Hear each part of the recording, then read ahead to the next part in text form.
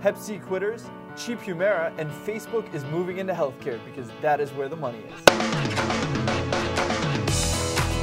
Hi fools, David Williamson with my fellow healthcare analyst Michael Douglas, and if you haven't guessed it yet, it's Healthcare's Wednesday where the money is. We take over the show. We talk everything healthcare. Pretty excited. We were on vacation last week. Michael had a nice vacation down in Disney World. I grew a beard. Yeah. I've and then shaved it. I have shaved it. Although it's turning into winter, so I'm feeling that impulse to grow a beard again. You know, my wife hates it, but it's something I do every couple of years. Well, and of course November, Beardvember. So, yeah, that's true. That could actually be a nice chance to raise some awareness. I can grow a beard, but it is incredibly itchy and not fun for me, so I have avoided doing it every year thus far. Mine's not itchy, but it's just certainly not impressive. I don't know. I think it looks good. Cut yourself a little slack. Thank you, Michael.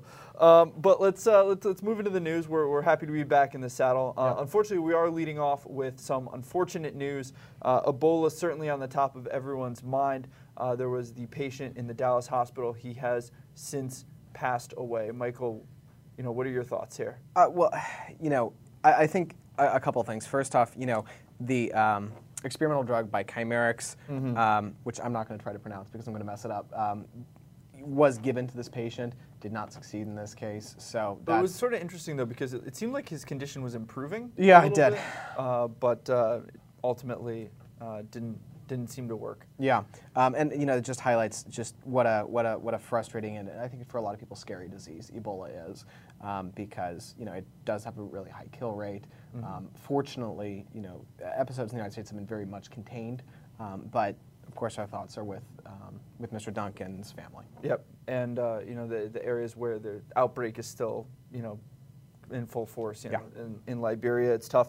And you see, you know, we talk about potential treatments. You know, Chimerix is one of these Ebola stocks that has gone on a run as people think they have a treatment. They have their drug's also being tested out in the adenovirus.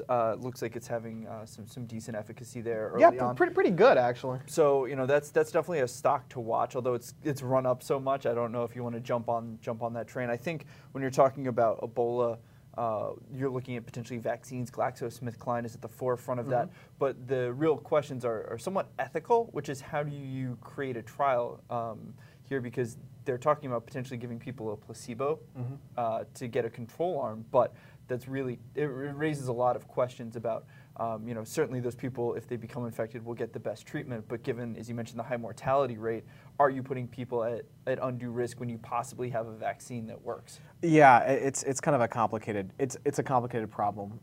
Fortunately, as you mentioned, you know, there are a number of stocks that are looking into this, and a lot of companies that are trying to get involved in Ebola to try and help control the disease and hopefully prevent it. You know, I will say, from an investment standpoint, whatever the disease du jour, chances are very good a pure play stock on it is not a good investment. No, they tend to run up and then run right back down. Right, exactly. So we see this with various other outbreaks like avian flu, MERS. Yeah. I mean, you know, whatever it is, there's always someone who's jumping on that. Especially when there are these microcap stocks that seem to always have a tendency of repurposing various drugs for the virus du jour. Yeah, we have seen that happen from time to time. Not saying that Chimerix is one. No, of them, not at all. But certainly that does happen from time to time. So just I think with this sort of thing, it's important to watch from the sidelines, watch carefully, hope that something good comes, and then if that happens, then you know we can have a kind of a better, more intellectual conversation about. Whether it's a smart investment at that point, because when you're thinking like a one-drug pipeline, it's not good investing generally. I think Glaxo is probably going to be the one to watch. I mean, they have such huge vaccine experience. They had this drug already in development. It's being fast-tracked. I think that's definitely going to be the drug to watch to potentially make a difference in this.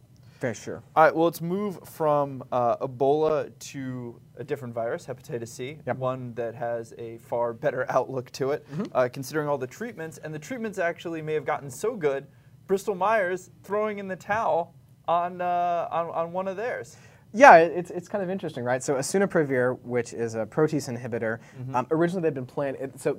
Bristol has basically said we're not going to try to submit Asuniprevir plus Declenza as a dual combination therapy for hepatitis C in the United States. Now, this is already approved in Japan, where about, I think, 70% of the hepatitis C patients in Japan are type 1B, which this combo is particularly targeted toward. And so they've got a lot of opportunity to help. And Japan is a huge market for healthcare. Absolutely. You shouldn't, just because it's an island country, kind of small, you do not write it off as just in another country. I mean, this is a major market. Absolutely. And so, Bristol's throwing in the towel for the moment, but they're also looking at this as part of a triple combo, maybe, that could potentially be approved in 2015. Yep. But like when you look at it, they have another drug in development, which is BMS 791325, that they would combine with Declenza and Asuna-Previr. Yeah, try saying that 5 times fast. I do love Bristol and their numbers. Yep. But when you, especially considering the fact that you look at Sovaldi, right, the market leader right now, plus Ledipasvir, which has been marketed as Harvoni, potentially that combo could be approved. The PDUFA date is Friday, the 10th.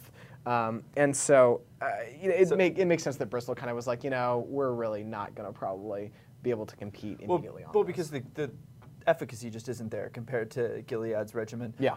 Bristol did get approval for Declenza and Sovaldi. Yep. So, that's something they were really hoping to sort of package together, and Gilead stiff-armed them and said, no, we have, Harvoni. But it's going to be interesting for Bristol. I think, coming back in 2015 with maybe something that works a little better makes sense.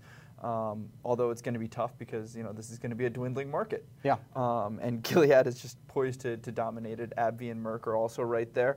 But Bristol really does look like they're in a good position for hepatitis B. I think they probably have the best B regimen out, or that they're developing right now. A lot of potential there. And then, of course, they also still have immuno-oncology. They just did a deal with Novartis, I believe, testing out Opdivo. They're really trying to get combo treatments going for that. And that's really where the upside is for Bristol. It's hepatitis B, and it's really immuno-oncology. Well, yeah, and so Bristol, I think, among the big pharmas, has one of the more exciting pipelines. And when you consider just the potential, all too often, I think the market distills the stock down to one thing. Gilead, it's Sovaldi. Yeah. Bristol, it's Declenza. Merck, it's MK3475. Yeah. Lambrolizumab or pembrolizumab. I think they're calling it Pembro nowadays. Yeah. Anyway, but it's changed, like 3 times. But when it comes down to it, these companies are much more. Merck has a lot of other opportunities, including hepatitis C. Bristol has got immuno-oncology. It's got these other things, and Gilead has HIV. So I think it's really important to kind of look a step beyond what the market is talking about when they're like, oh, this is the one thing you need to know about the stock. Potentially, there's more. That's the thing. I mean, for Bristol's regimen here, for a 2-part regimen, they said it was targeted specifically for Japan, and they're right. I think sales expectations for the U.S. would be so low. They just decided it wasn't worth it. They weren't going to. The marketing expense. Yeah, the IRR. Totally. Someone did a very complex IRR model on that and said, listen, the rate of return isn't worth jumping through all these hoops. So yeah, I think that's a good point. And I think you have to respect them for that. Bristol generally knows what they're doing. I consider them one of the strongest operators. So if they're temporarily pulling the plug, I mean, they're not even really pulling the plug. It's just holding off on this They're part. tapping the brakes. Exactly. It's for good reason. Well, let's move from Bristol to Amgen and AbbVie. It's sort of interesting. We have Humira, which is, until Sovaldi passes it, currently the best-selling drug in the world. Yep. Although it's probably not going to retain that title for much longer. But it looks like Amgen has a head-to-head win going against AbbVie's rheumatoid arthritis drug, Humira. Yeah. So this was the first of 2 phase 3 studies. And what they did was they examined, this is for plaque psoriasis. They looked at psoriasis area and severity index PASI, which is kind of like the normal thing you do with plaque psoriasis. And they basically, this drug succeeded. It was equivalent. It had about roughly pretty close to the same, what's what I'm thinking of? The same safety issues as Humira. And so this is a huge potential for Amgen, of course. And Humira was, in 2013, the best-selling drug in the world. Maybe in 2014, depending on how Sovaldi does, it might be, or it might be number 2, which isn't the end of the world, really, when it's as big of a drug as it is. And so, this is a huge opportunity for Amgen, especially because if it's approved in one indication, I wonder if people will start off-labeling it. Well, because this is the interesting thing, and I don't think I said this at the top. It's a biosimilar. Yeah. So it is essentially a generic version of Humira. The question is pricing. How cheap is it going to be? This isn't necessarily going to be a race to the bottom like you see with traditional generic drugs. Yeah. Biosimilars may be priced at 50% or 70%, but it's still going to be a discount. So you have a cheaper version. This is really what AbbVie investors have been fearing, and the question was, how soon would a biosimilar get online? Because you see some of these biologic drugs, their patents run out, and there's still no competition, just because they're getting a pathway to approval. Of course, Humira is such a big target that you knew people were going to gun for it. Oh yeah. But this is really interesting to me to see, as you mentioned, off-label use. I mean, because they picked one indication. It doesn't necessarily mean it's going to be equivalent at all, but it very likely should be. And so you're potentially going to see, Amgen grab a lot of this market with a much cheaper product, and it's going to put pressure on AbbVie as well. Yeah, well, and the other thing is, I think, looking at it from a government savings standpoint, right? Of course, insurers and governments are going to want to encourage use as quickly as possible. But we've seen a few of these European governments encourage off-label use, even with a cheaper version of a drug. And so, if that happens in Europe, then I think we could see that sort of wind down for AbbVie go faster, and a bigger potential benefit to Amgen. Well, and it could spill over too, because we saw this. We saw this with the statins. If Lipitor goes off patent, then Crestor gets hurt. It's the same thing here. Johnson & Johnson's Remicade, which is I think it's one of the top 5 selling drugs. I mean, it's not that far behind Humira. It could face some headwinds from this as well. Yeah, so definitely big news that Amgen, AbbVie, and J&J investors should be watching for different reasons. AbbVie and J&J because of the potential downside, Amgen because of really tremendous potential upside. Yep, and it would help really establish them as a big biosimilar player, because that's really going to be the future of generic drugs. Well, and help prove out biosimilars too, because right now it's been a checkered experience thus far. So to really see one kind of get through and do its job, I think we'll see how that goes. So Michael, let's go on from big biotech, Amgen, to technology in general. And we have Facebook. Looks like it's following Apple's lead, going into healthcare, chasing healthcare. We have an exclusive report from Reuters that basically says they're talking about an app. They're talking about preventative healthcare, helping to track that, possibly, getting groups together where people can talk who have similar conditions. What are your thoughts on this? Yeah, so I mean, it's interesting because whenever technology gets into healthcare, you're kind of like, well, okay, show me the money. Show me what's actually happening here. But when you look at Apple, it's a good example. They've had a little trouble with their HealthKit, but they've also signed up Epic Systems, which is kind of the big marquee EHR provider, electronic health record provider in the country. And so I think there's a lot of opportunity here. Really don't know how this is going to help Facebook sort of loop in more people, how it's going to really fundamentally work in their business model. But if it's a nice, safe, easy add-on for them to do, then it makes sense. And let's face it, healthcare is becoming more and more of an open topic, and I think especially when we look at aging populations and the chronic diseases that often accrue with that, then there's a lot of potential growth there. I just don't know how they'll monetize it. Yeah, I think that's my question. I mean, potentially ads to drugs for the conditions people are having in those groups, or with different preventative care, maybe certain reminders. But I do wonder how it will differentiate itself somewhat from HealthKit in terms of tracking.